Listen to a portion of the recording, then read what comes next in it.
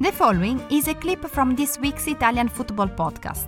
Listen to the full show and all other episodes by going to patreon.com/TIFP and become a member for only $2.99 per month.